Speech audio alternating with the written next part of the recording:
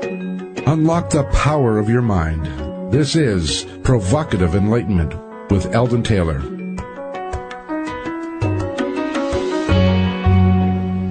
Welcome and thank you for joining us today. The next 2 hours are devoted to learning something more, not just about the world of shoes and ships and sealing wax, as my bride insists I say, but about how, what, and why we believe as we do. A time for the open-minded, willing to challenge some of those old ideas behind what we think we know and who we might become. In today's episode, we're going to once again examine how we break through self-imposed limitations that hold us back, keeping us stuck when there is so much more that we may want to experience in our lives. We will examine the questions: who we are, where we want to be, and how we can go about accomplishing that objective. And once more, we'll use the real-life story of a famous and successful person to help us map our path. So the question, how did I get where I am and how do I get where I want to be, becomes our central inquiry in this episode of Breaking Limitations. I'm Eldon Taylor, and this is a Provocative Enlightenment Special Investigation. All right, our chat room is open, and my partner Ravinder awaits you there now. You can log on by going to provocativeenlightenment.com/chat. Okay, Rav, it's time for you to tell us all about your chat room and why everyone should join you there. Well, hello, everyone. And first of all, I want to say I don't insist on the shoes and ships and sealing wax, but it does get my tickle button every time you say it. You know, I have no idea why, except the first time I ever heard you use that, I was thinking of the wrong kind of sealing. The sealing wax. I was thinking, what is sealing wax? Why do you have wax on the ceiling? I didn't know that. So maybe that's why I just crack up every time you say it. So I just enjoy it. So that's just the way it is. Do come join us in the chat room. We can carry on the conversation about silly sealing wax if you like. Or actually, we have great conversation. We're already discussing today's subject matter in there right now. So lots of information. That is at provocativeenlightenment.com/chat. Love to see you there. All right, every week we feature a spotlight segment. And this week's spotlight of the week, we're examining the idea of creativity. One of the most interesting things you will ever observe in nature is the creative force driving all life. Present a problem to a small child or to an animal, and then watch how they go about figuring out solutions. I just think back on my life, and I can remember when I literally ran my right arm through a washing machine wringer, climbing up on it while it was operating, trying to reach the cookie jar which was on the counter behind it. So you acquired your brains well. Yeah, well, right. put some cookies or a food reward just out of reach and watch the cleverness that manifests. Thank you very much. Sorry. The simple fact is this. We are creative beings with a believing brain. Our brains are designed in such a way that we expect to find all sorts and matters of things that we can believe. Our survival, indeed, depends on our ability to believe. We must depend on our ability to survive, on the laws of nature, and so on. We are certain that gravity will not suspend its regularity and one day just float us up for fun. If we didn't have these beliefs, if we didn't have this certainty, we couldn't proceed. So our believing brain fundamentally believes that we are able to solve problems, and if we cannot find a solution, we can at least find a workaround. Creativity is therefore an integral aspect of the architecture of our brains.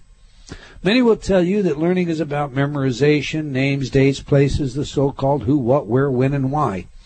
While this form of learning may be important to passing examinations in school, it rarely is necessary to become successful in life.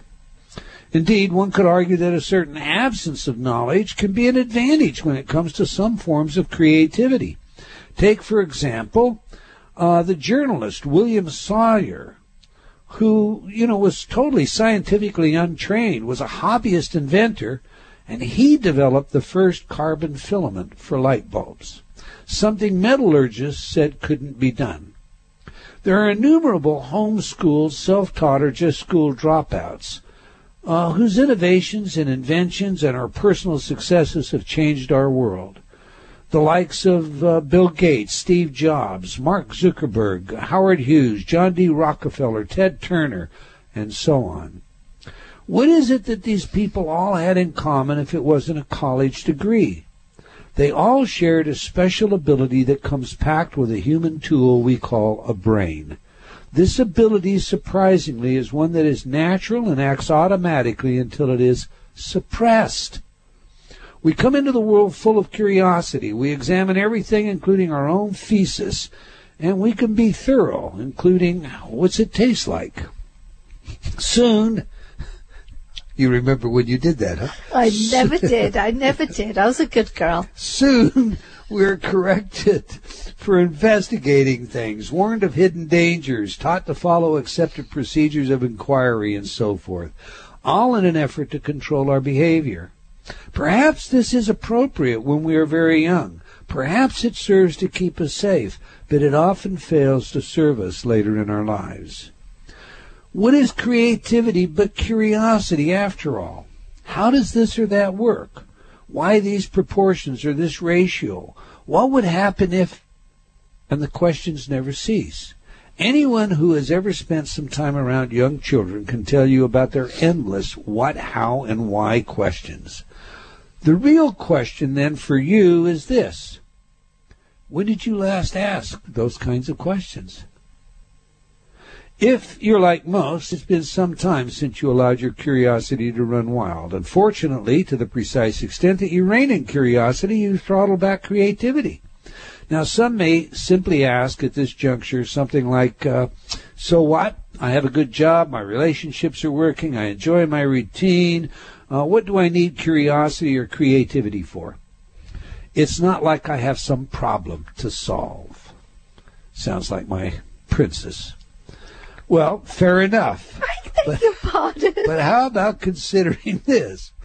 The difference between a good life and a fabulous life can be as simple as one act of creativity. One idea that changes the world. Think of those folks we mentioned just a few paragraphs ago. Where is the world today without the creativity of Steve Jobs? How much has the creativity of Mark Zuckerberg or Bill Gates impacted your life? How often do you catch a cable news channel thanks to the creativity of Ted Turner? And on it goes. Not only did these people enhance their lives with their creativity, but the lives of the entire world were impacted. There are many memories my children have that arise from stories I have shared with them, making them up, if you will, as I go along. Sometimes it's a scary story you tell as you drive along some pitch-dark, seemingly long-forgotten country road, something we do pretty regularly, headed into our own ranch. There are the many creative ways we find to guide our children, and then there are the wonderful opportunities we all have that arise from the simple solutions to the regular, everyday household problem. Something as ordinary as cooking offers multiple chances to be creative. Indeed, for many, the way in which they assemble their wardrobe shows off their creativity on a daily basis. The foods you choose to eat and the habit patterns you have around those. That's something we'll be discussing today that our guest will bring some new creative levels to. The next time you sit down to your computer, think about this. Most people no longer learn how computers work. Instead, they learn how to work computers. Following along with some operational manual, learning how to use function keys, operating systems, and the like may be valuable, but it's not truly creative. Now, that said, if you apply your creative juices and work out some new way to do things with your computer, then that is creativity. How much of our lives is spent learning how to use the creativity of others versus applying our own creative energies to new and yet undiscovered possibilities? Creativity is essential in the bedroom as well. Isn't it, dear? I submit that when you eliminate... You're not going to get blue, okay?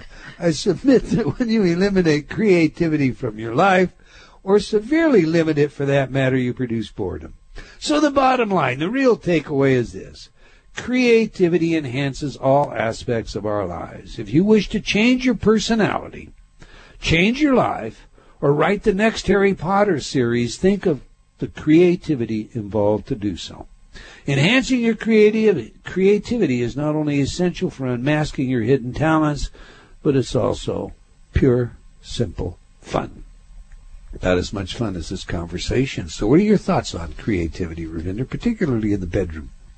I'm going to leave the bedroom out of it. I'm an old-fashioned girl, okay? I know. I think the whole idea of creativity is fascinating. I'd always thought about creativity as it relates to the arts, painting and music and that kind of stuff. I really hadn't thought about the simple problems we try to solve, like as the kids are growing up and they want to get into the refrigerator, so we use our creativity to devise a big log. bicycle padlock. We You'll have never done live that down. We have done all of those, but I do think the creative part, when you expand creativity the way that you have to encompass, it's problem solving, it's, in the kitchen when you're cooking, you have a slight variation on a recipe and stuff like that. But when you allow your creativity to flourish, I think that's when you become truly human. You maximize the human experience. It brings a whole different dimension and a spiritual connection in the process. I think you're absolutely right. It's fun, besides. Okay. Every week I read some of your letters as our way of paying respect to the very important role you play in making this show successful. Last week, our guest was Suze Casey, and we addressed the idea of belief repatterning. Cammie wrote, we need more people like Suze and Eldon willing to help us be honest with ourselves so we can really change. So many people just tell you what you want to hear. Eleanor wrote, love the show with Suze Casey. I listen to her show all the time, but I heard some new information that really clicked with me. I like how Eldon and Suze connected. Changing our childhood programs just makes sense. Kathy noted at the I Can Do It in Pasadena, I took Eldon's class and Denise Lynn's, and they were both so complimentary about going back and reprogramming and returning to the past and essentially changing it in the mind. I had never heard that before, and it really resonated with me and helped.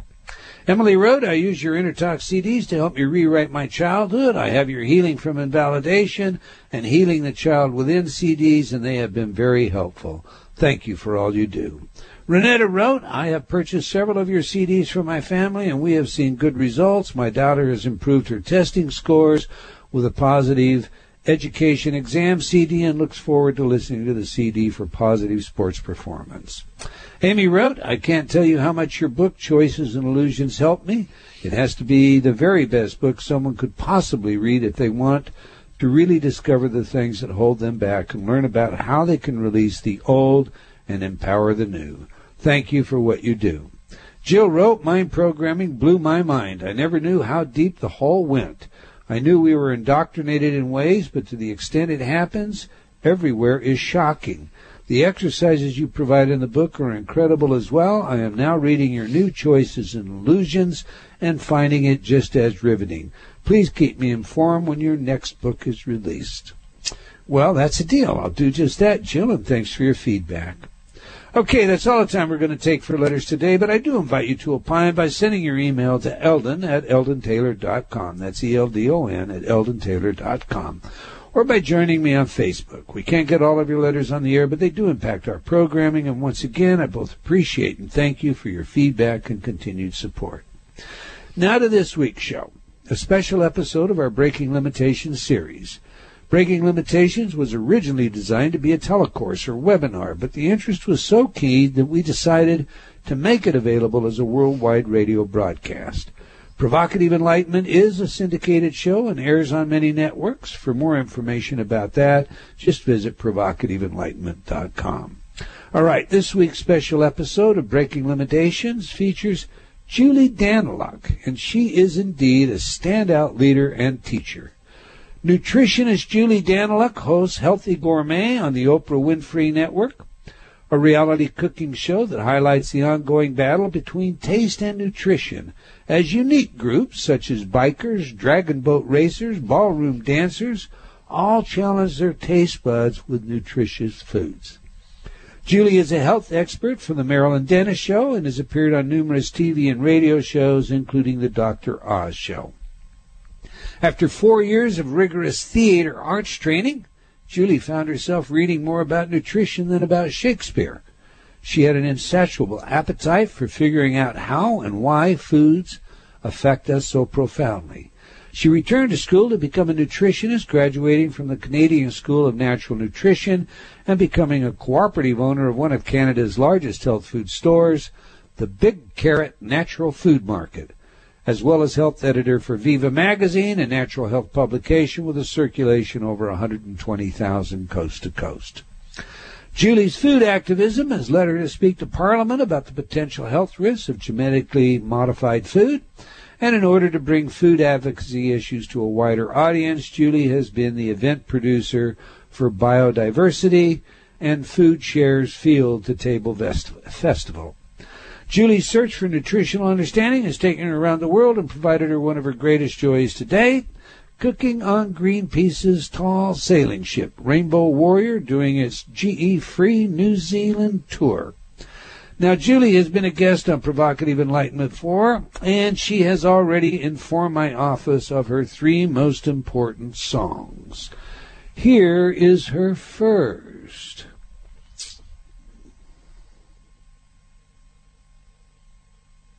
Time to get my fix. Prozac, EDT tablets, Spokesman. Now you know I am done to drink school. I used to get high for a living, believing everything that I saw on my TV. I used to get high for a living, eating all the bullshit food that it's on me. Yeah, that is on me.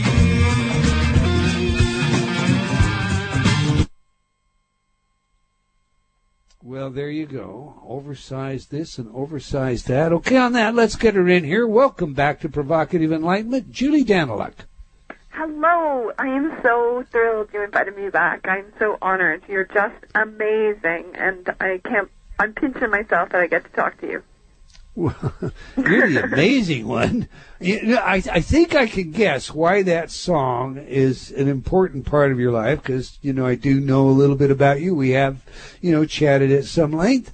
But for our listening audience, that's a surprising song for most people to be thinking of a life song. What's that all about? What's the connection? Well, really, it speaks to the fact that so many people get high. They're always in search of the next big high because they're not really comfortable in their own skin, and every day is what can I do to feel better or different than who I am right now. And I know that I used to be that person. I mean, if I really look back into my teen years, I was quite troubled, and I used to chase one adrenaline-seeking activity to the next sugary, chocolatey treat. And it's truly when I was able to find that stillness and practice some of the things that you teach, like, really embracing how can we calm ourselves and heal ourselves from the inside out and trust our intuition, that I was able to move away from this getting high for a living and moving into a place of being real for a living, being authentic for a living, and with that, acknowledging that there will be natural highs and lows in life, but that you feel real and feel settled within the moment, which is such a gift, for sure, instead of just chasing that artificial high. Gotcha. Now, I'm going to take you down memory lane here in just a little bit, but I have to ask you this first, okay? Mm-hmm. When we were in Pasadena last, you were in the neighboring room right next door to me giving a presentation. When I heard a real outburst explode from you, it just yells and screams took off. I mean, what kind of revival meeting are you holding, woman? Well, I really love to get people to participate and explore what's going on for them. So I'm often asking them to really delve into their food addiction, to delve into their personal feelings, to express to the person next to them what's really going on for them. So I think what you were really tapping into is one of our very fun and connected moments where I kind of say, hey, talk to the person next to you. What do you crave? What's your biggest craving? Can we crawl inside that craving and really dismantle it together by getting to the root of why it's happening in the first place. So that's so awesome to hear that we were raised in the house of Pasadena, because I absolutely love anything to do with Hay House, and so grateful that we get to reach such an amazing live audience. It's true. It's very true. You know, the reason I asked you that question is I talked to some of the people that came out of that presentation of yours, and of course, you and I chatted before the presentation. You take ordinary things. I mean, to me, I guess I'm a guy, all right, and it's a cookbook, and how excited can you really get about cooking? Maybe if you're a chef, you get really excited, But to me, it's not a thriller. It's not, it's not a science book. And yet everyone that experienced how you teach what you teach was so engaged, so excited that I came back and read your book cover to cover. Wow. You really bring some magic to this entire thing. You're about to say something, Ravinder. I was going to say, yeah, cookbooks are exciting. I've actually got Julie's book sitting on the table right beside the sofa, and when you guys are watching something that doesn't interest me, I'm picking it up and I'm speed reading part of it, and I've got certain recipes already tagged, and the ginger tea that we have every night comes directly from Julie's recommendation, and I found it invaluable. So thank you very much, Julie. Oh, I'm so honored, guys. I'm completely touched and inspired that you guys would choose to really take a look at this book. I know it took 5 years to write it, and it's packed full of science. I think the difference, it's not just a cookbook. It's the fact that the front of the book really details why we are in pain. Why do we have inflammation? That's right. So inflammation is whether it's the heat, the swelling, the redness, the loss of function, or the pain that you might be experiencing. Underneath the symptoms of that are causes of inflammation, and I try to address those core causes and then help to really match up the foods that will address those causes. So whether you have an infection or whether you have an injury, what are the power foods that can actually switch off that inflammatory response and really bring you back into balance? So I know that it's worked really well for me. I've finally reached a full level of vitality that I didn't think was possible after such a serious bout of inflammatory disease. And now I just can't believe the flooding, amazing testimonials from people who are. Just the other day, I had a woman teary-eyed in one of my workshops come up to me afterwards and say, I'm finally in remission. I don't have symptoms of rheumatoid arthritis anymore, and I can't believe I could be pain-free from simply avoiding big inflammatory triggers and embracing these anti-inflammatory foods. And so that obviously is my life's purpose. I just feel so lit up in order to raise the vibration of every person's vitality on this planet. And if we can all for that game, that's why your radio show is so important. I am so grateful you guys have gone to a long format. It's so cool to have 2 whole hours to have this engagement time with people, because then we can get out the true stories and the true solutions that will move people into action. Well, that's part of what makes your book as good as it is.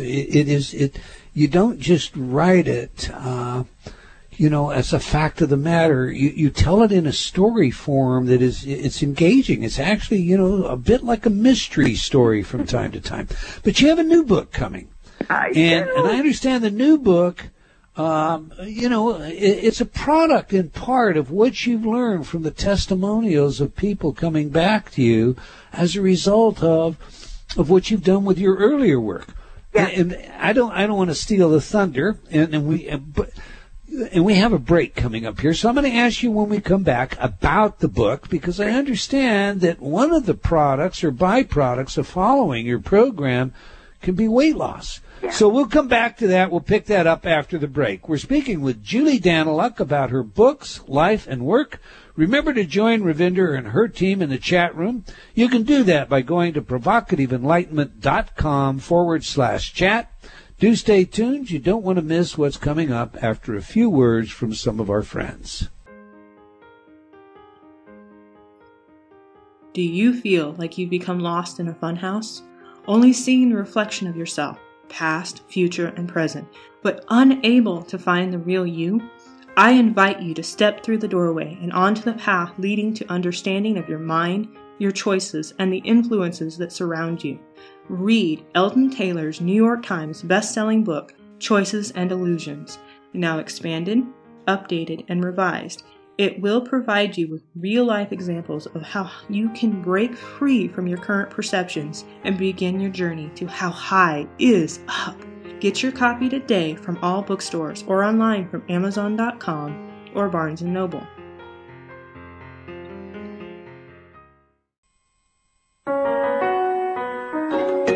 Unlock the power of your mind. This is Provocative Enlightenment with Eldon Taylor.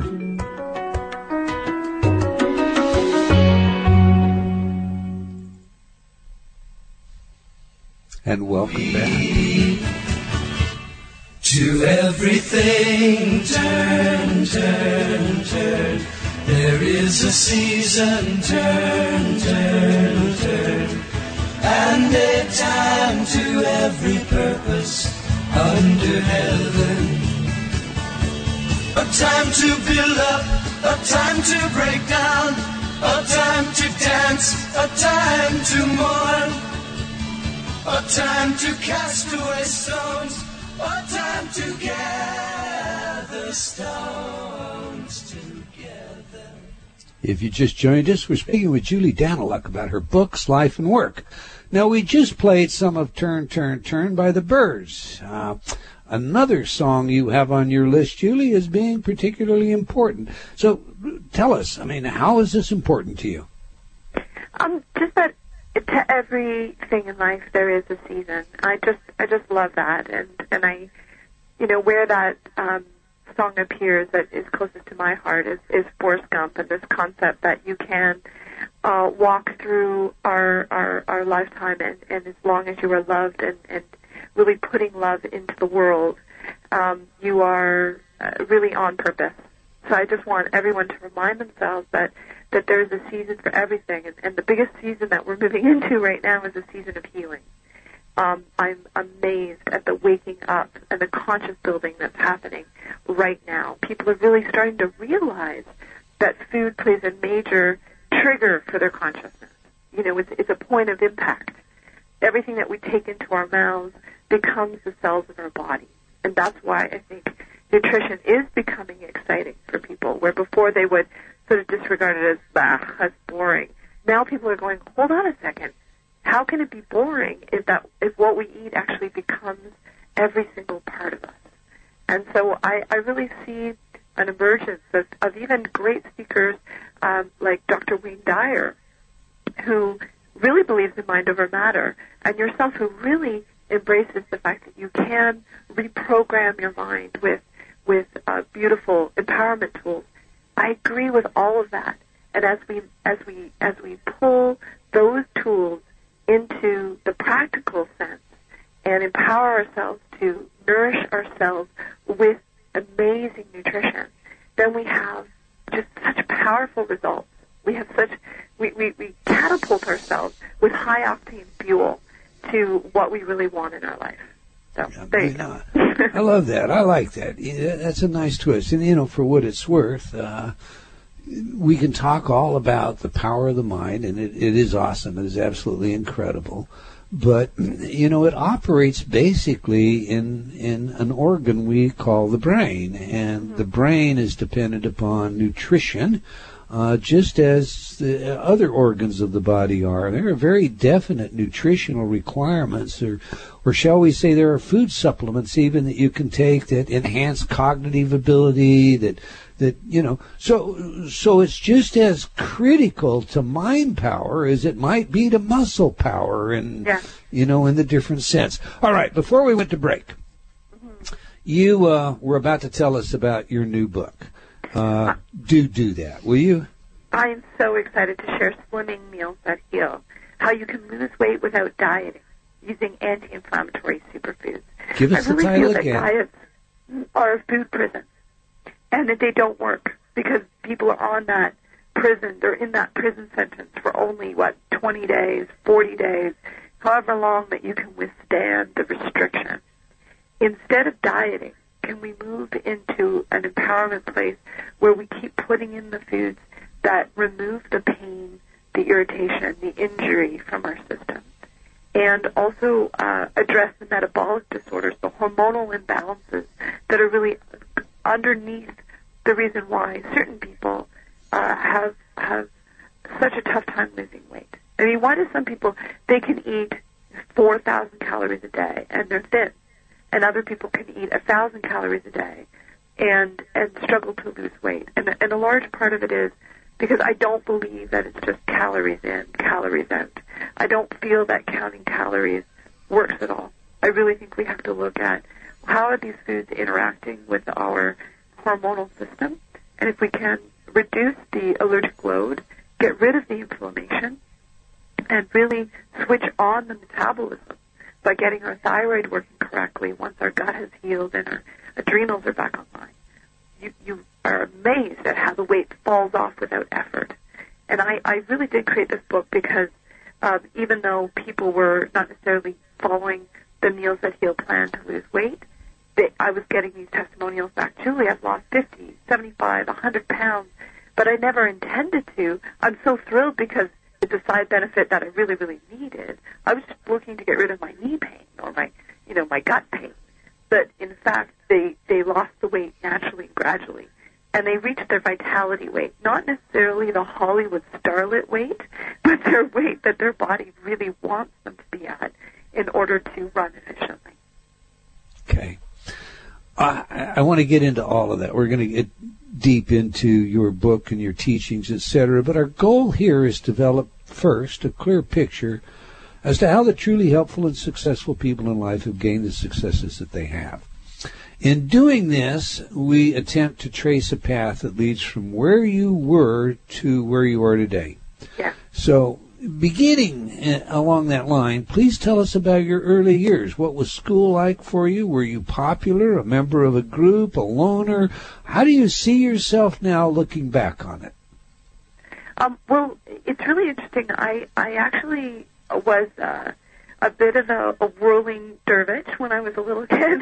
I don't know if you can sense my hyperactivity, but I certainly had a classic attention deficit hyperactivity disorder. My mother was encouraged to put me on Ritalin as a very young child, and she completely disregarded the popular belief that Ritalin was a good idea. And she found the work of Dr. Feingold, who wrote the book Your Hyperactive Child back in the 1970s. Mm-hmm. And she heard him on the radio, very similar to you, where you just access people that you have no idea with the impact that you make on a regular basis. I'm sure you absolutely do, but I just can't believe that my mother heard one radio show about this work and said, that's it, I'm going to try my daughter on this special diet for hyperactivity and see if it helps her. So she removed all artificial food, all artificial dyes, and white sugar from my diet as a child, and my grades literally went from D's to straight A's, and my incredible emotional shift. I went from teary to cheerful.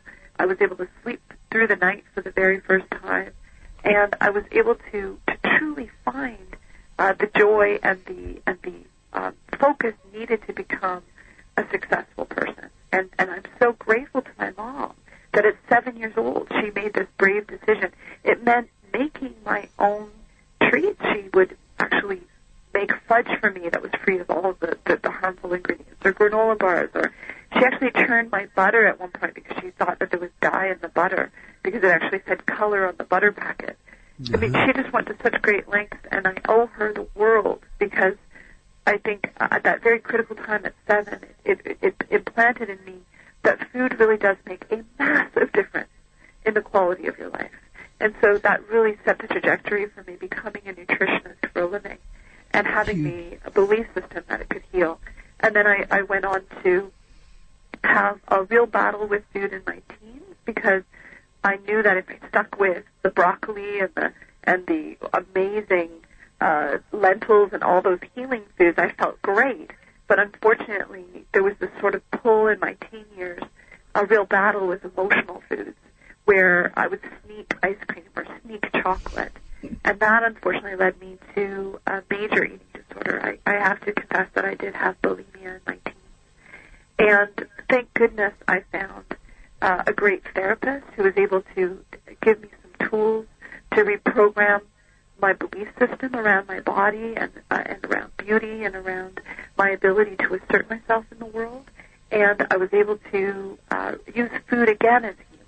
So instead of going on any sort of strict program, I had to let myself out of food prison. I had to let go of the need to control. I needed to forgive myself for my cravings and embrace delicious healing foods that also satisfied my palate, that also made me feel special, that also gave me a treat. So that's why my new book, Slimming Meals That Heal, Slimming Meals That Heal is packed full of things like chocolate and delicious crumbles and ice creams and puddings, because you need to have that comfort food. But I'm delivering them with ingredients that actually heal your system, so that you can have it all. Because I think if we cut ourselves off, then we're not going to be able to do it as a life, a real limit, a real lifestyle shift. We're just going to feel like we're on yet another diet, and that just ends, right? So I'm really so I'm so ready to come out of the closet. I honestly, as a nutritionist, stood on, the pedestal of nutrition and said, you have to eat this way and that way for many years. And now I realize that's not authentic. That's not real. What people need to hear is the compassion that we all have cravings, that we're all going to have these moments where we're very tempted, and you have to forgive yourself and move into a place of what works for both your palate and your mind. What can satisfy both your heart, your body, your soul, so that everything is taken care of, and that's where you find peace. All right, let me ask you this. That's quite a big chunk, and I'm going to unpack part of it. Okay, So you're 7 years old, and your mother goes to all this extra effort, and goodness gracious, bless her, because that's incredibly brave, and most people probably did cop out and just go with Ritalin at that point in time. But how did you feel when all of a sudden you couldn't eat the foods that everybody else was eating? Did you have a problem with dealing with that as a child? Yes, I did. I'm not going to lie. It was really challenging. There was times when I was sneaking Twizzlers behind my mom's back, like sneaking licorice and sneaking chocolate bars. It was really challenging, for sure. I mean, as she developed more and more delicious recipes, it got easier. And I think the biggest thing was the feedback. The fact that when I was on a detoxifying, beautiful, healing program, and my mind was working and I was calm and happy, I really got a sense of what worked. And then when I would binge and have something that really hurt me, I would pay for it for about 24 hours. And that is something that I just want people to try on for themselves. Don't believe me. Don't believe the words on the page, but instead try it on for yourself. Suspend your disbelief long enough to actually give it a try. And then in a few weeks when you're starting to feel better, then you'll actually believe it for yourself, and that's when it becomes a live it versus a diet. But you must give yourself treats. And that's one thing that I really learned in high school years, is that because I was sort of getting too strict, that's what often triggered my outbursts with food. So I really believe that you have to go on a moderate path and give yourself enough calories, give yourself enough deliciousness, so that you don't feel cut off from that comfort and cut off from that special, I get this treat and it's just for me and it's so wonderful. I think we're really lucky to live in a day and age where health food within the stores are more available and taste better and better. Like back in the day, carob-coated rice cakes were horrible, but that was the only treat I had. Where now we have extraordinary raw pies and cakes and delicious things being available to us every single day, and more availability in these great recipe books like Meals That Heal and Slimming Meals That Heal, where you can within 5 ingredients in 10 minutes make yourself something absolutely delicious.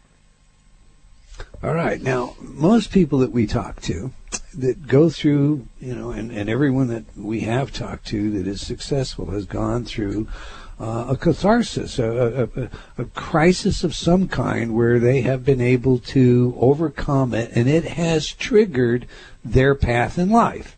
So Joan Borisenko tells us that she switches from being a biologist in a laboratory looking at, cells to caring about a whole human being and the whole field of psychoneuroimmunology, mind-body wellness, because her father gets cancer and she sees how he's treated, and she knows that it should be different than that. And so her entire career shifts as a result of something. You're patterned, if you will, by your early diet, your early needs by way of diet, and what your mother has done. But everyone up to now has also shared with us a spiritual component that was a part of that. How does spirituality enter into your life, or does it? Spirituality is a big part of my life. I feel my yoga practice and my meditative practice absolutely connects me to a higher source.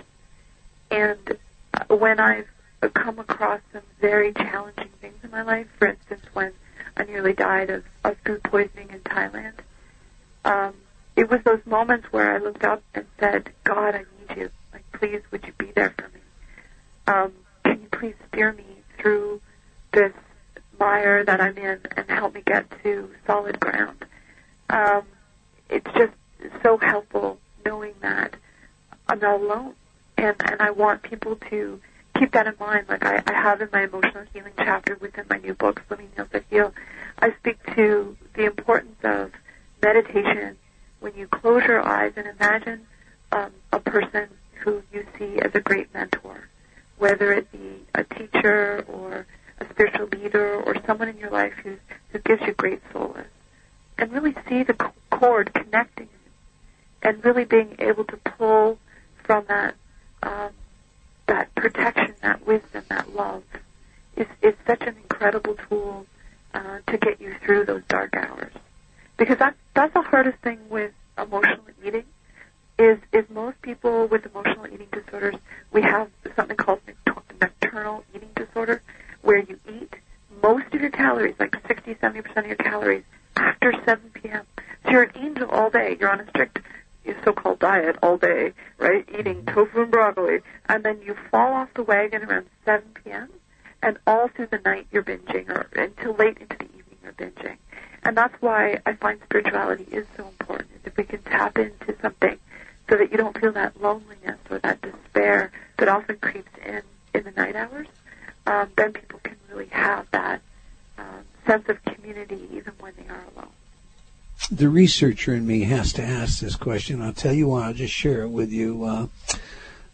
All the evidence is showing now, with functional magnetic resonance imaging, you can watch the brain lifetime, and all of a sudden we have a whole new theater of opportunity through which we can see how the brain works and look at pre and post evaluations of brain changes and religious practices, meditation, case in point, do change the brain fundamentally over time. And one of the areas that gets changed is the frontal lobe. And not only is the frontal lobe important in, recognition, right now thinking, reasoning, and short-term memory, but it also is particularly important when it comes to restricting your activity, impulse control, if you will. So it seems to me that if all these successful people are incorporating spiritual, religious practices in their life, that there's a likelihood that maybe they're actually fundamentally changing their brain. Do you have any thoughts on that? Yes, I certainly have explored. One of the great wisdom leaders for me is the Dalai Lama, and they've wired up his brain, and seeing that his front left lobe is overdeveloped to the point where they consider him one of the happiest people in the world, which makes so much sense to me. And to think that this man has gone through genocide of his own country, being kicked out of his own country, is in service to others 90% of his life. Every minute of every day he's pulled upon and requested of. And yet this man has been wired up, and they discover that his brain is hardwired for happiness. Says so much about these practices and what they can do for people. So it's so cool to see that science is starting to back up what we've seen to be true within thousands of years of our history. And I just want to second it with food and say we are now starting to see a massive connection between the food choices we make and our positive mind space. And one of the biggest reasons for that is that our gut, 70% of our nervous system gets wired in to our gut lining. There's such a massive connection between our nervous system, and there's a second brain that occurs right in our gut. And that is why whatever we eat massively affects our mood immediately. A huge example of that is the bacteria that we have in our gut lining. The billions and trillions of good bacteria or negative bacteria that live in our gut respond directly to the foods that we eat. So when we eat piles and piles of good bacteria like Lactobacillus acidophilus and bifidus and all those good things, it's now scientifically proven. There's a great study out of the University of McMaster here in Canada that we actually reduce anxiety in mice. And we can extrapolate that that's also happening in human beings, that we calm down, we feel we can cope with more when we have a surge of good bacteria. And we get that good bacteria from our wonderful cultured veggies, our sauerkraut, our pickled beets, our beautiful naturally fermented foods. They're one of the great ways to boost our mood.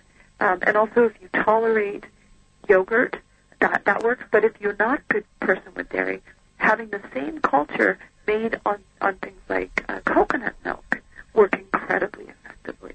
So I just want everyone to keep in mind that, a happy tummy is a happy brain. That's a fact. All right. When you think of yourself today, how do you describe yourself and your life's goals and ambitions? Have you made it, Julie? You pat yourself on the back and say, I'm finally here? Describe yourself to us. I really feel that I'm at base camp.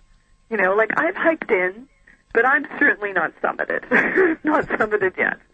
I'm so lucky to have been on Dr. Oz, and I'm so lucky to have had my own TV show. But truly, I don't feel that the journey is even close to being at where I know it can be. And I really like it there.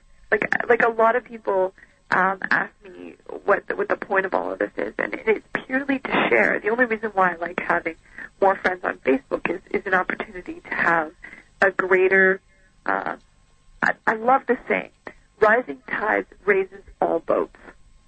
And that's what I'm so excited about in this next phase of my journey, is as we all connect the dots, as social media takes off, we can actually raise the vibration of the planet together. And that's why I really feel like I'm only at base camp, because we still have too many of our brothers and sisters in pain. We have too many of our brothers and sisters in agony emotionally. And we can't leave these people behind. So when we have a groundswell and a tipping point where most people are in a great mood and most people are off anti-inflammatories and most people are off the antidepressant drugs, then I'll feel that we're summiting.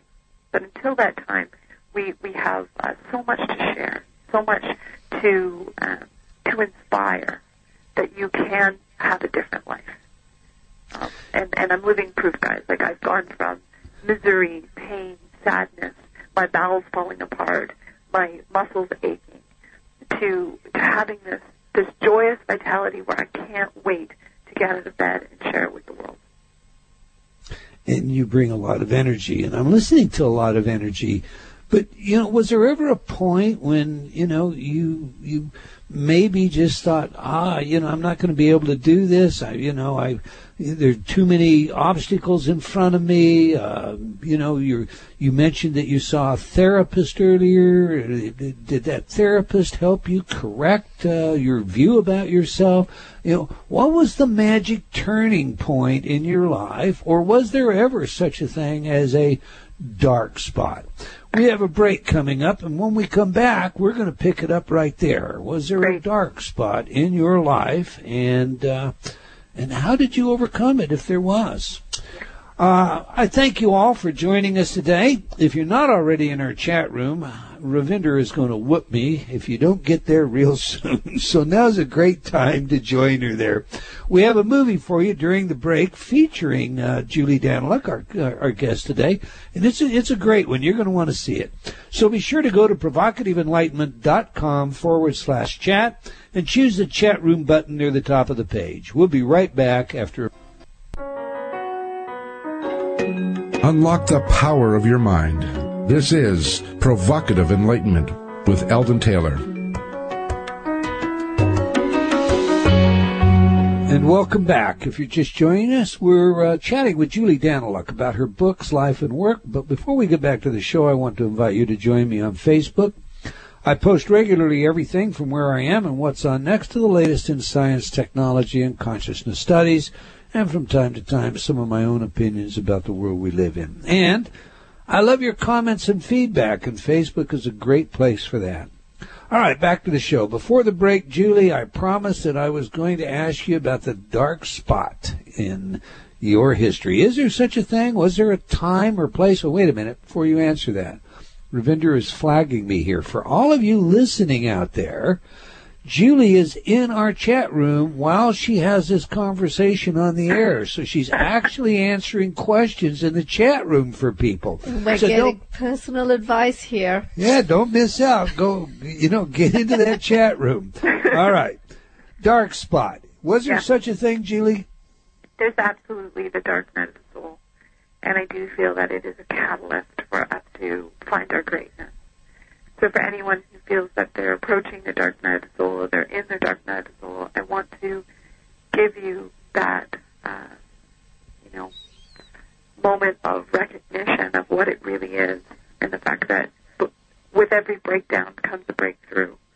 And as I was able to move out of that dark black spot, my black spot really happened when I came back from Thailand. I was doing a bit of the year out that people often do, where you're finished university and you want to explore the world. And I headed off to Australia and New Zealand and was entering into Thailand and having the best time ever. I was on this tiny little remote island with beautiful views, and it was so quiet at night because they ran everything off generators. So when the generators kicked out, it was silent. But what I didn't realize is that the generators actually kept the food cold. So everything was freezing and thawing and freezing and thawing, which unfortunately caused a massive bacterial outbreak in the food. And I ended up eating a really delicious pad thai that had a horrible amount of bacteria growing in it, from either the chicken or the shellfish. I'm not sure because it was both in there. And within 6 hours, I was paralyzed. I was laying in bed. I was losing fluid out of every part of me. I'll just leave it there. And I could not believe that I may not have made it out. Like, I had this moment of, what if nobody gets to me? And thank goodness, I did have a friend who was able to pick me up and carry me on an ATV vehicle to a nursing station and pump me full of antibiotics to save my life. And as I was laying there with the antibiotics, which I dreaded, pumping into my veins, I had this moment of, I really could have died here. And I ended up with horrible post-infectious colitis, where my entire gut felt shredded. And through that, I ended up with something called leaky gut syndrome, which really causes severe depression, fibromyalgia, pain in my muscles, arthritic symptoms in my joints. I was a mess. And I was very lucky to meet the man of my dreams, my husband at the time, who, faced me in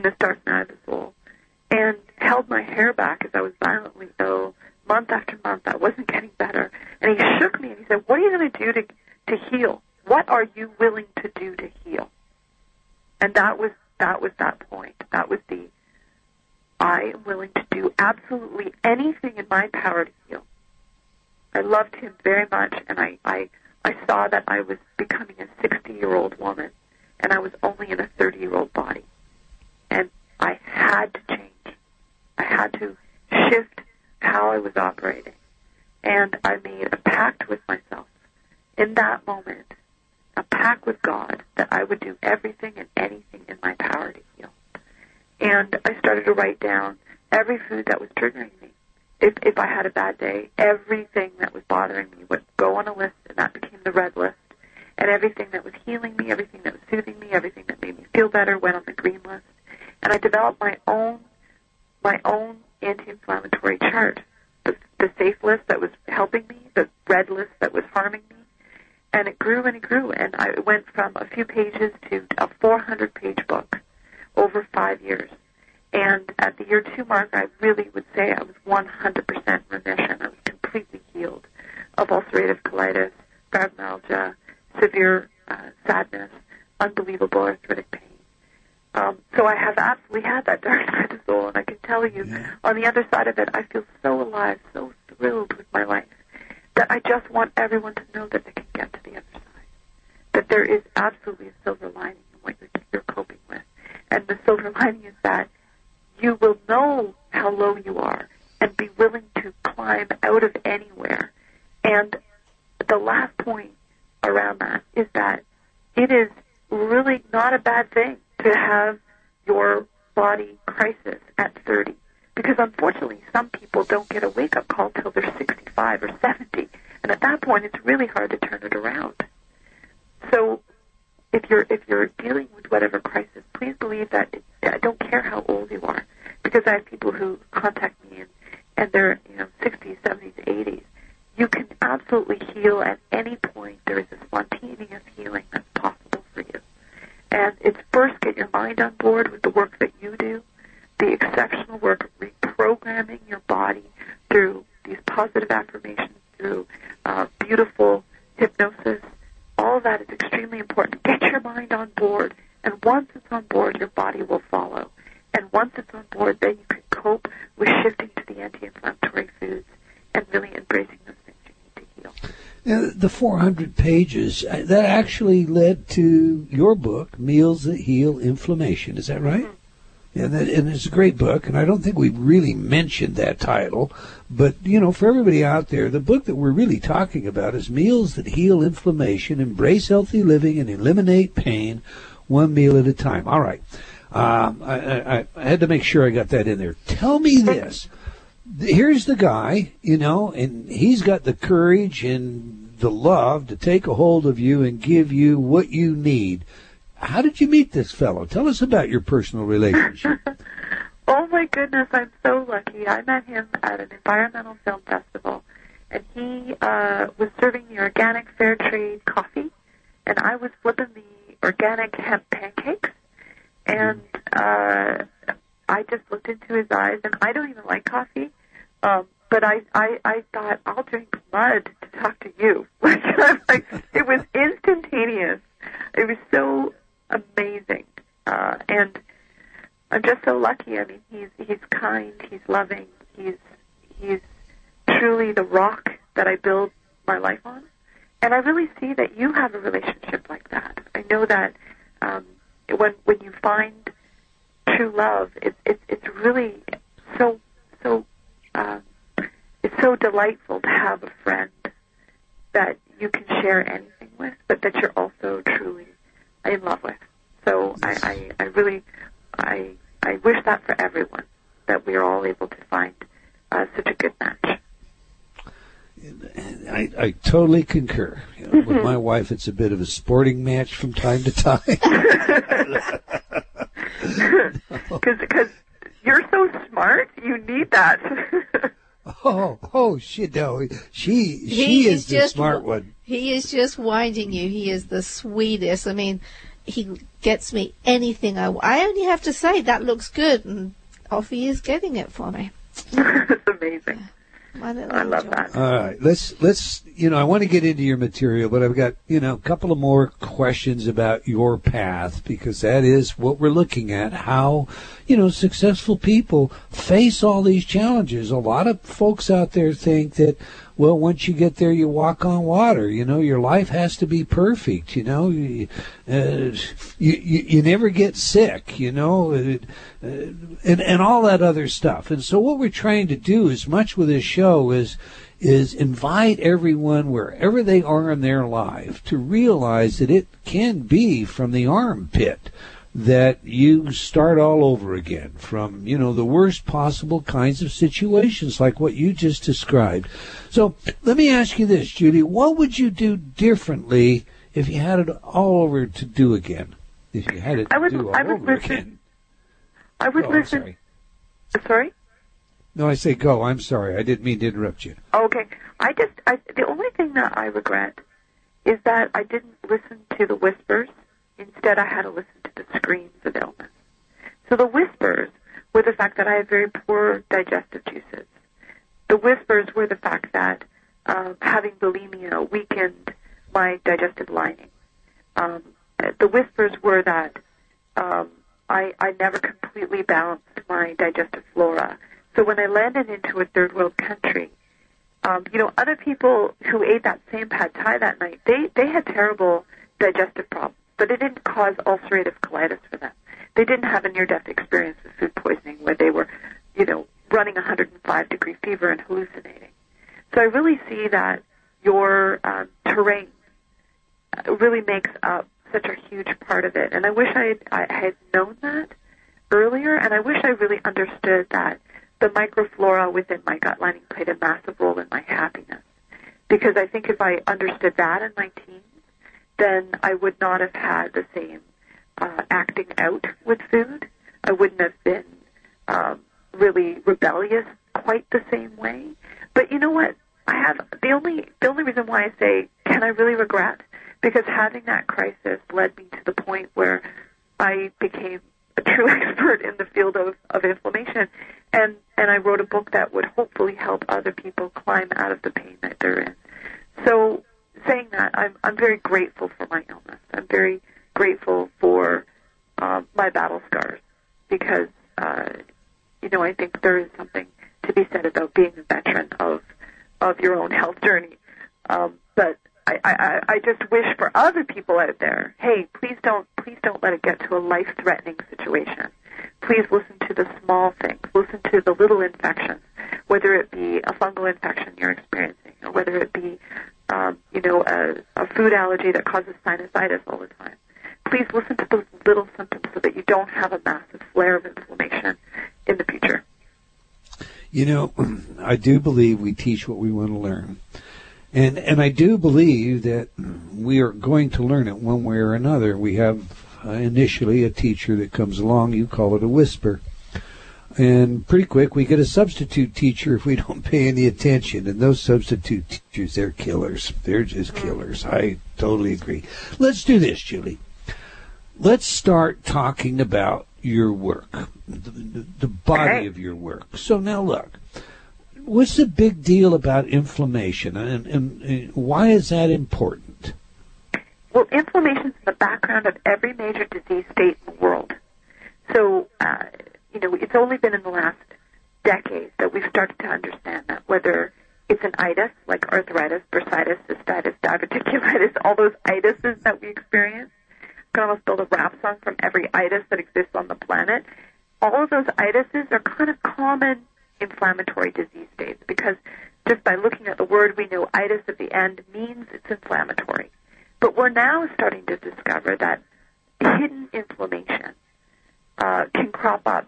We don't think of it as inflammation because there isn't pain associated with it. The clogging of your arteries, clogging of the capillaries in the brain that cause memory loss, Alzheimer's, Parkinson's, all of those terrible diseases. Even children, attention deficit hyperactivity disorder has been linked to inflammation. Also depression, very much linked to inflammation. So I really want people to move outside the standard, oh, I'm in pain. on us be inflamed. That's true, but also look deeper into any chronic disease state, and I'll show you a inflammatory link. Whether it be diabetes or whether it be cancer, there is a root cause that's inflammatory. So let's look at what those inflammatory causes are. If we can get to those, please, that's when food can help heal it. What are they? So the root causes of inflammation are, I call the 4 I's. Injury, so we become injured by twisting our ankle. An infection, so I had a near-death experience with bacteria in Thailand where your gut is inflamed by an infection. Or an irritation caused by an inhaled toxin, say asbestos, causes severe lung inflammation. But beyond toxins, also consider a food or a pollen that your body sees as an irritant is a major irritation that can cause inflammation. So food allergies are a major trigger. So irritation, and the final one being imbalances, either nutritional imbalances, leaving you without an incredibly important building block to put your body back together again, or a hormonal imbalance that is often caused by any host of things, whether it be a stressor, which is often an emotional trauma or injury that we're experiencing. There's so many things around the hormonal piece that I link into the imbalances.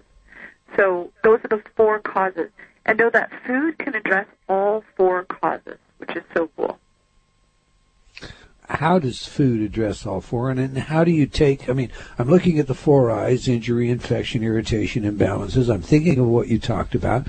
Let's just take cardiac disease. How do one of these things fit into arteries, building plaque? Flesh that out for me. That's a really great example. So the piece with heart disease is that it's an imbalance of our blood sugar, we now realize, is one of the number 1 leading causes. So spiking your blood sugar over and over and over again causes these micro tears in your artery walls that your body needs to actually paste up. It has to cope with that. So it spits out cholesterol as wallpaper paste to actually try to paste over the hole that you punch through with the sugars. So the sugars create direct damage to the arteries. So the initial injury was caused by high blood sugar. So if we can look at that imbalance of high blood sugar and we can choose to reverse that damage, the injury to the blood vessel with very high nutrition. So we can put in things like magnesium, we can put in omega-3s, the good fats that help to thin out the blood and heal that injury site. That is one of the critical things, but we must address the root cause, which was we must balance our blood sugar so that we stop having the injury in the first place. So blood sugar balancing is a huge part of my first book, Meals That Heal Inflammation, and my second book, Slimming Meals That Heal. I really encourage people to look at the glycemic index and understand that's a beautiful index created right here at the University of Toronto, and it's now worldwide. You can see glycemic indexes on the internet very easily. But I have a 5-page one in my book that really shows what foods are popping your blood sugar. If your blood sugar is running high, you've got inflammation raging through your body. That chart's also on your website, isn't it, Julie? Yes, yeah, we have some amazing resources. I have one of the deepest glossaries of any nutritionist on the web, so I really encourage people to check out juliedaniluk.com. And if people are wanting to understand more about this and they're not quite ready to buy the book, I actually give away the anti-inflammatory passport free on my website at juliedaniluk.com, where you can download 6 pages of the anti-inflammatory pyramid, and that's going to give you a real insight into the foods that are anti-inflammatory. That's Julie Daniluk, JulieDaniluk.com. Yeah. JulieDaniluk.com. And I encourage you to go there. It is a very rich site, full of content. Okay, let me ask you this. You basically discussed how, diets don't work primarily because, we have these needs, these emotional needs. I guess that's a way to put it. And that builds cravings, and, like that kettle on the stove, that pressure cooker, sooner or later the heat builds up, and, powie, we give rise to, allowing ourselves to, what's one chocolate gonna do the harm, or some such thing of that nature. How did you go about repairing your emotional needs in a framework that matched your physical needs? I mean, your emotional desires and your physical needs. How did you go about that? There had to be some kind of psychology involved in doing that. Was it just a matter of recognizing the quality of the food difference, or was it because it punished your body when you ate the wrong things? All of the above. You raised such a great point. So first up, I just want to say that the biggest way to conquer cravings is to acknowledge that you have them and that it's okay to have them. So I want everyone to forgive themselves for being a human being. Let's face it, we went thousands of years of evolution being people who were opportunistic because we had to be. We had food shortages all the time. And then all of a sudden, the last 60 years, we have no food shortages. So we've gone from this time of like feast and famine to having zero famine altogether. So, it's not our fault that we're tempted by the most delicious food ever. So first up is, okay, what can I directly substitute for a food that's going to harm me? So you recognize the foods that are harming you. And then we develop a substitution list. So that's a very practical tip, or what substitutes that will start to feed your soul, give you that satisfaction that you need, but also take care of your body long term. I call it big fun and little fun. The little fun is the 5 minutes of pleasure that the chocolate sits melting on your tongue. But the long-term fun is the 24 hours of pain-free living that we all really want, right? So we got to satisfy the little fun and the big fun. And that's why I try to provide really delicious treats that are worthwhile making up, and you can make under 20 minutes and keep in the freezer. So it's break in case of cravings, right? They're always there for you, or you can make things up that you carry around in your purse, or hit a health food store. There's hundreds of new options that are totally safe and totally amazing. But the psychology piece is huge, because for some people, the healthy version is not what they want. They actually want that thing that harms them. And I really ask you to sit with that. Really sit with it and consider the work of Freud. And he did a great deal of work on something called the death drive. And I cover the death drive in my new book, Slimming Meal Set Heal, where every part of every human being on this earth does go through these moments of wanting to play with death. Drive your car too fast, have risky sex, cliff dive, eat something that we know is like, that double bacon cheeseburger with the large fry, even though we have heart disease. All of those things have a similar root, which let's take a little bit of a step closer to death to feel more alive, because we have a massive surge of adrenaline when we do that. So I just want everyone to just sit with that and really acknowledge what is at the root of their craving. And if they need help with that, know that I love doing the emotional coaching. And your tools of self-hypnosis are extremely important. But we do have to get underneath that emotional eating piece, because it is the crux that is crushing most people's efforts to get well. And so many people do brilliantly all day, as I mentioned. They're angels all day. And then at a certain point, their loneliness or their sadness or whatever they're coping with gets the best of them, and boom, they're just jumping off the cliff into the Danishes, right? It's really an interesting one, and I've been right there with you. I've had those moments where that food craving is bigger than my desire to get well.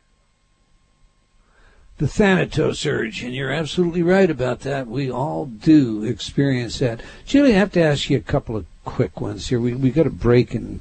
Well, we have a break in about 45 seconds. So I suppose I'm going to stage these, and when we come back from the break, we'll talk about them. There's a lot of, controversy out there, but conversation, more importantly, about the advantages of being vegan or vegetarian. A lot of cardiologists telling people to stay away from red meat. On the other hand, there are a lot of nutritionists, that are saying red meat contains essential minerals, and you can't, it's crazy to stay away from red meat. And we have all these, GMO concerns, and now there's Fukushima and the radioactivity that appears to be showing up on the coast, even though largely it's being denied or it's being placed somewhere other than the Japanese earthquake. When we come back, I want to pick up with some of that controversy real quick, all right? Okay. We hope you're enjoying our show today with Julie Daniluk, and if you're not in our chat room, be sure you get over there right now. Our discussion with her about her approach to diet, health, and wellness is a very important one. You can visit her website to learn more by, once again, going to juliedaniluk.com. We'll be back in just a couple of minutes and take your calls, so do please stay tuned. Close your eyes. Imagine your goals and dreams. What's preventing you from accomplishing them? Most often, we are our own worst enemies. I can't. I'm not good enough. It's time to reprogram that inner dialogue. Replace all those negative self-images with, I'm good, I am powerful, I can do anything. Eldon Taylor's Inner Talk patented subliminal technology does just that. Researched at numerous universities such as Stanford and by governments such as Mexico and Germany, Inner Talk has repeatedly been proven effective at changing your self-talk. Stop imagining your goals and make them a reality today. Visit www.innertalk.com. That's INNERTALK.com. Innertalk.com.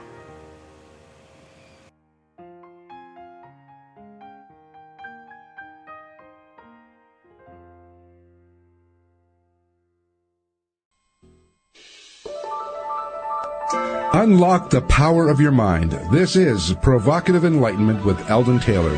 You can join in the conversation by calling 877-230-3062. And for our international callers, you can join us by dialing your country code and 425-644-5620. You can also participate by entering the chat room at eldontaylor.com/chat. You can email Eldon from anywhere on the world by sending an email to eldon@eldontaylor.com. Now, back to the show.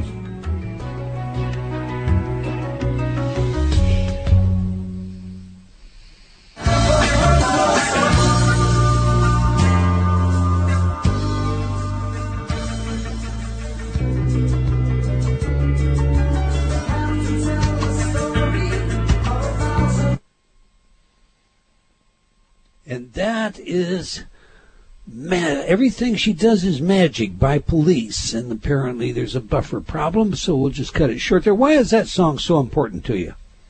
Everything She Does Is Magic is sort of my mojo song. I've loved Sting forever, and I do think he's such an inspiration that he gets healthier and more vital as he's aged.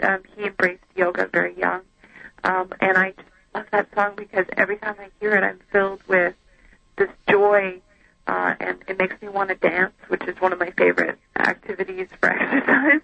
And I just think of the playfulness that Alan and I have together when I hear it. So it is, I think, my favorite song of all time. It's great. If you're just joined us, we're speaking with Julie Daniluk about her books, Life and Work, and, of course, her 3 songs of life. And we just heard why Everything She Does Is Magic is one of those. I'd like to see you dance one of these days, lady. We will take your phone calls in this half hour, so if you have questions of our guest, either give us a call or submit your questions in our chat room. Ravinder and her team, Andrea and Jan, are there to put your questions forward. Okay, now, Julie, I set up this half hour with some controversial subjects that, it just wouldn't be fair to have you on the air and not to address. Tell me first, what about, have you seen any radiation or any stories of radiation in Canada as a result, or for whatever reason, maybe as a result of the Fukushima, I'll get it said, earthquake? Yeah, I am very concerned about that, and I was just recently on the West Coast, and my sister is a uranium mining campaigner. She's done extremely important work against uranium mining and any sort of nuclear technology. And so she has her finger on the pulse of all that, and it's very disruptive to the entire ecosystem down the West Coast, and we are seeing radiation that may be impacting the fish, the shellfish that is being grown or being harvested out of the West Coast. So I just want people to start to be aware of that. I personally stopped eating oysters from the West Coast of Canada, which is a normal food source for me. I'm just very concerned that we're going to see higher levels of radiation. And that really affects your thyroid first, guys. So I actually had a slow thyroid at one point in my life, and I never want to go back there. So for everyone who's concerned about their thyroid, please, really look at safe seaweed sources from the east coast of the country. So looking to Maine, looking to the Maritimes of Canada, and starting to harvest seaweed from that side of the ocean will give you much greater safety than seaweed that's coming straight out of Japan. While you're on the subject now, a lot of healthcare professionals are suggesting that particularly cardiac care patients enjoy, foods like salmon more. What is, the omega groups that come from fish, whether it's salmon, tuna, etc. What is your thought with regard to that?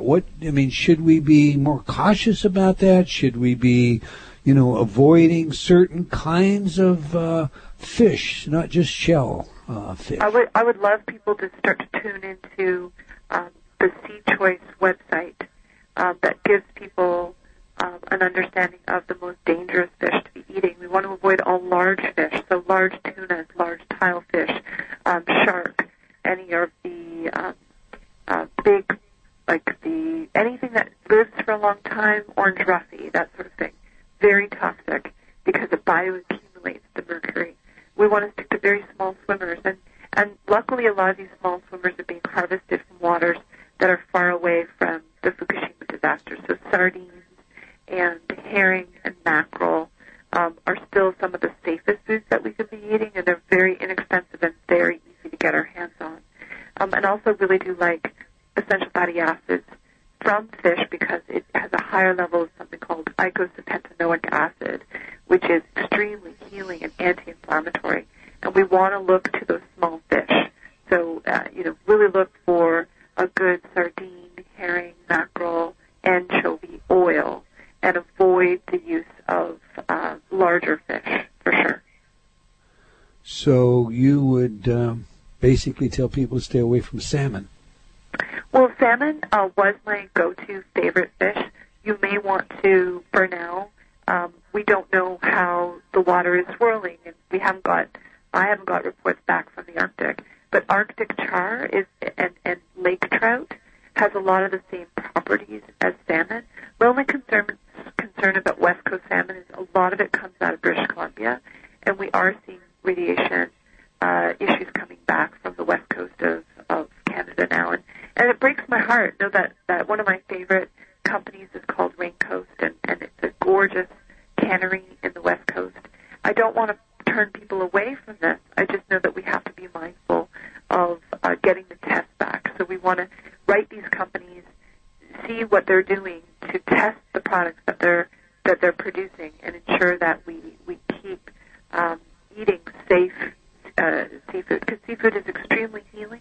Like salmon even has something in it called a special peptide that heals the bowel from inflammatory bowel disease. So I don't want people to stop eating it. I just want them to have safe sources. Right. Well, Atlantic salmon is farm salmon, so any wild salmon is going to come from the West Coast. It's going to be a matter of, is it going to come up from around Alaska, or is it going to come off the coastline, or, are you going to catch it when it comes inland and runs? I think the future of fisheries will be well-sustained organic farms where there isn't any fungicides used, there isn't any soya pellets that are genetically modified used. There's a beautiful examples coming out of Scotland, where they're managing their fisheries in an extremely sustainable way. So I think that's coming. I think it's one of the most important things we could deal with in the next decade, because we're running out of fish. That would be a very good idea, but right now, farmed fish and wild, the taste, everything about them is entirely different. Let me ask you this: vegetarianism, the vegan, this whole vegan movement. What's your take on physicians who are suggesting you stay away from red meat? All the studies that are coming out that saying that red meat reduces your lifespan for 5 years. All of that was done on processed meat. So we are seeing a reduced lifespan if you're eating nitrate meat, because that is cancer-causing. If you're grilling meat, then you're creating something called polycyclic aromatic hydrocarbons, which are extremely dangerous and cancer-causing. So if you're having the grill on high and you're getting the big black marks on your steak, yeah, that is really harmful. Is venison or ostrich meat that is cooked slowly in the oven, or cooked into a stew with really anti-inflammatory ingredients, is that really the problem? That's the question that I have, because the longest living human beings on this planet do consume small amounts of animal protein, about 2 to 3 times a week. They never overconsume it. They're not eating large portions. Always keep that portion to something smaller than what you could fit in the palm of your hand, and always have it be from a sustainable, healthy source, because between the genetic modification of the feed, between the terrible antibiotics and hormones being injected into these animals, with the factory farming causing terrible E. coli breakouts, where ground meat is causing death across this country on a regular basis, I am absolutely dead set against standard factory farmed methods, absolutely. But the reason why personally I had to go to small amounts of animal protein is because my bowels were damaged with ulcerative colitis. I developed a complete intolerance to grains and to legumes and to nuts. Like, I couldn't eat peanuts or almonds. So try to take that out of a vegan diet and see what's left. What was I supposed to live on? Like, I literally had chia seeds left and hemp seeds left. Well, I didn't want to become allergic to those by over-consuming them. So as a vegetarian, I actually went back to eating small amounts of these animal proteins to save my life, and I felt it was a massive part of my recovery. But the way I consume it is extremely kind to the earth and kind to my body. And I try to avoid grilling and avoid frying at all costs, and move to water sauté, cooking with a lot of fluid, like creating a stew, baking versus broiling, all of those methods that have the least impact, and I never consume nitrates, the antibiotic meats, any of those foods that I know would cause harm. So I really encourage people, if they're grappling with that for themselves, you got to put your life jacket on and eat what works in your body, because I think there's 7 billion diets for 7 billion people. There's not vegan, vegetarianism, and paleolithic dieting. Right? There's so many options that will work for you. You're on a sliding scale, and you get to choose what works for you. You touched on something that is kind of close to home here. My beautiful bride was diagnosed with rheumatoid arthritis a few years ago, right after our youngest son was born. The interesting thing is she had a craving for chicken during her pregnancy with our oldest son, and she's a vegetarian, strictly vegetarian. And so one day, this craving, she asked me if I would cook up a chicken, and so, I did. I cooked her some chicken cacciatore. I thought it would last for 2 or 3 days. She ate it in one go. To make a long story short, she ate chicken during the pregnancy with our oldest son, satisfied this craving. Then she went back to being strictly a vegetarian. When she was pregnant with our youngest son, she craved red meat, and she would tell you she didn't know what red meat tasted like, but for some reason she craved it. But she wouldn't allow herself to satisfy that craving. Right after our youngest son was born, she was diagnosed with rheumatoid arthritis. And, of course, like yourself, she isn't going to accept that. She's going to find a cure. And she worked with some, of the InnerTalk programs that we have, and I think she'd tell you that they were beneficial, they were helpful. But the interesting thing to me was this.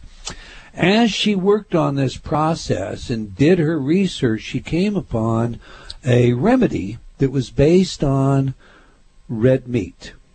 And when she finally said, okay, well, the evidence on this looks pretty good, I'm going to try it. I mean, she talked to her physician, and he told her it was a joke, go away. But she tried it anyway. As soon as she did, the RA reversed. And that's been how many years ago now?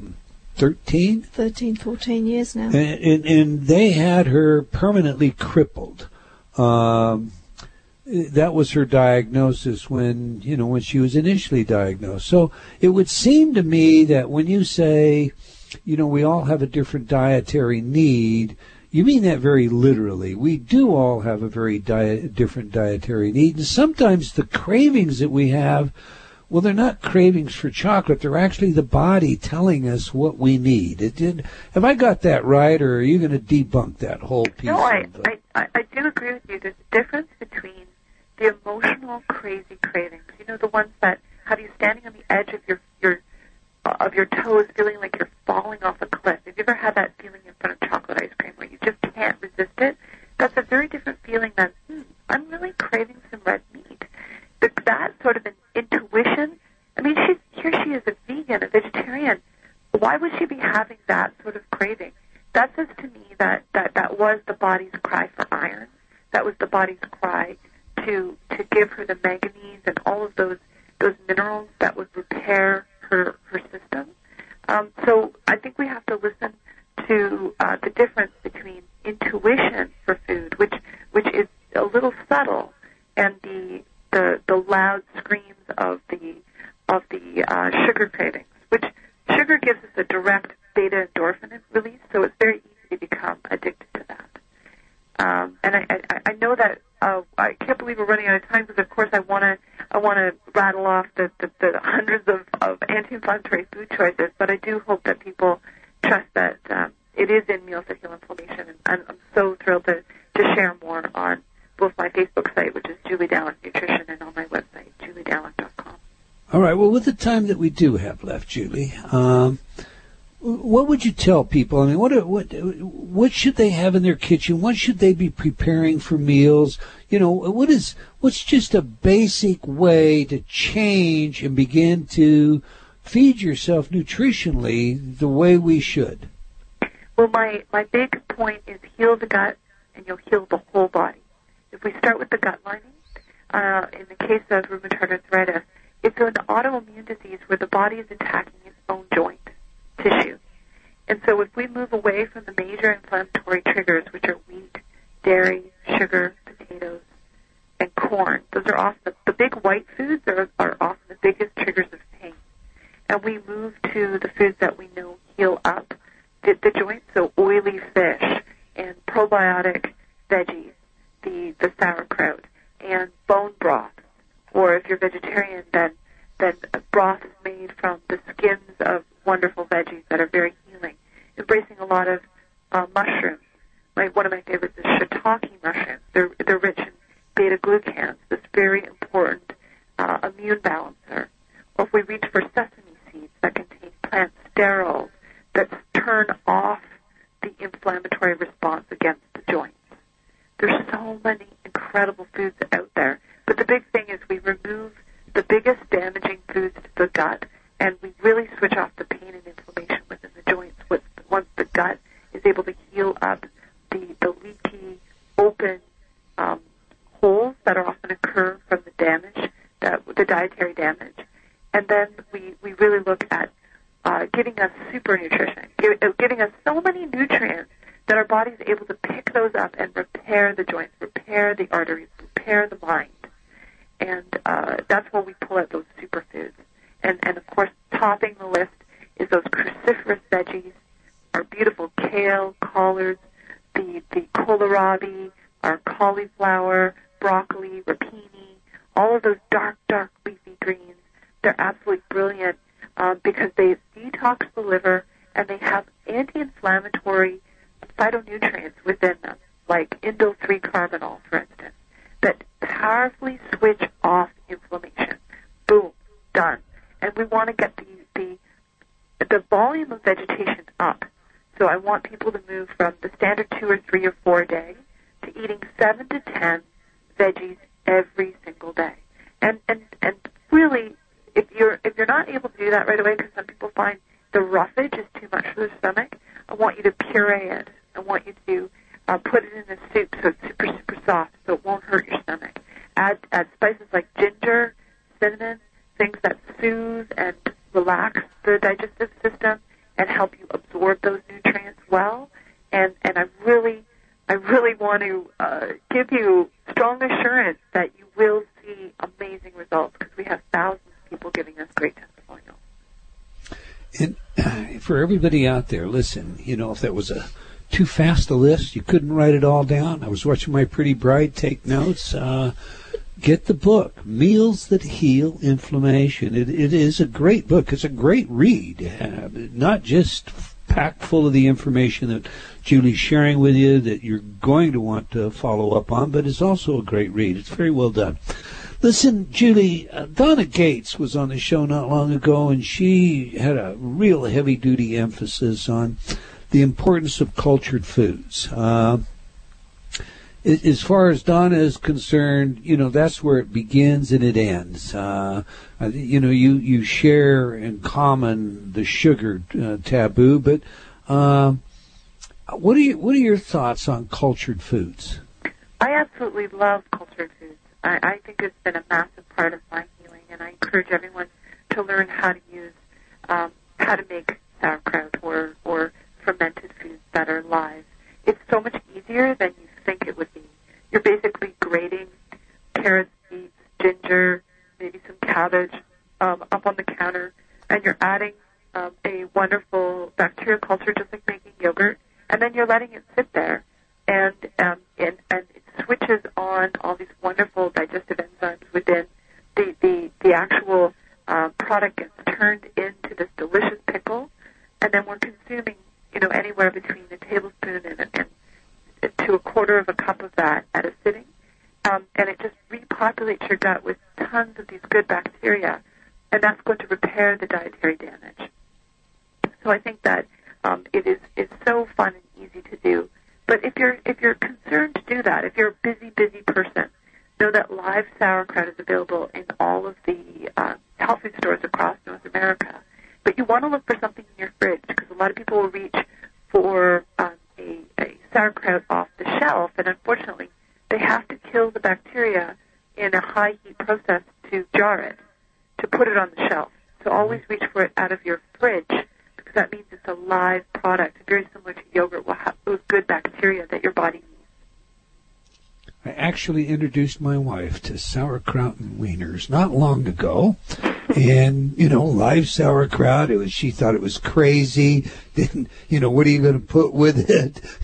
and it was a wonderful meal. And of course, the hot dog wasn't meat. It was a vegan, hot dog. But, it was a wonderful meal. And now that becomes one of our favorites. Let me ask you this quickly, because we are running out of time. There are some taboos. There are some non-negotiables, if you will, that you set out we just don't want. What are those? The biggest food, one of the most inflammatory foods in the world, is deep-fried potato chips and deep-fried French fries. Because when you take a carbohydrate and you blast it into hot oil, you create a toxin called acrylamide, which is very inflammatory to the gut. And also the oxidized oil it really destroys your bowel lining. So I want people to really consider, what can I do to bake something instead of fry it? What can I do to dehydrate it instead of bake it? So if you can reach for kale chips is a great example of a delicious recipe. I have a new one in my new book, and also a classic kale chip recipe in Meals That Heal Inflammation. Moving to dehydration so that you can have the crunch, you can have the satisfaction without the damage. And then the second one would be, please avoid the white, fluffy, voluminous, glutinous bread, because gluten within grains, there's a protein called the actual there's lectins, there's the actual gluten within gluten itself. There is a real damaging effect to the bowel lining, and a lot of people are becoming very intolerant to these grains.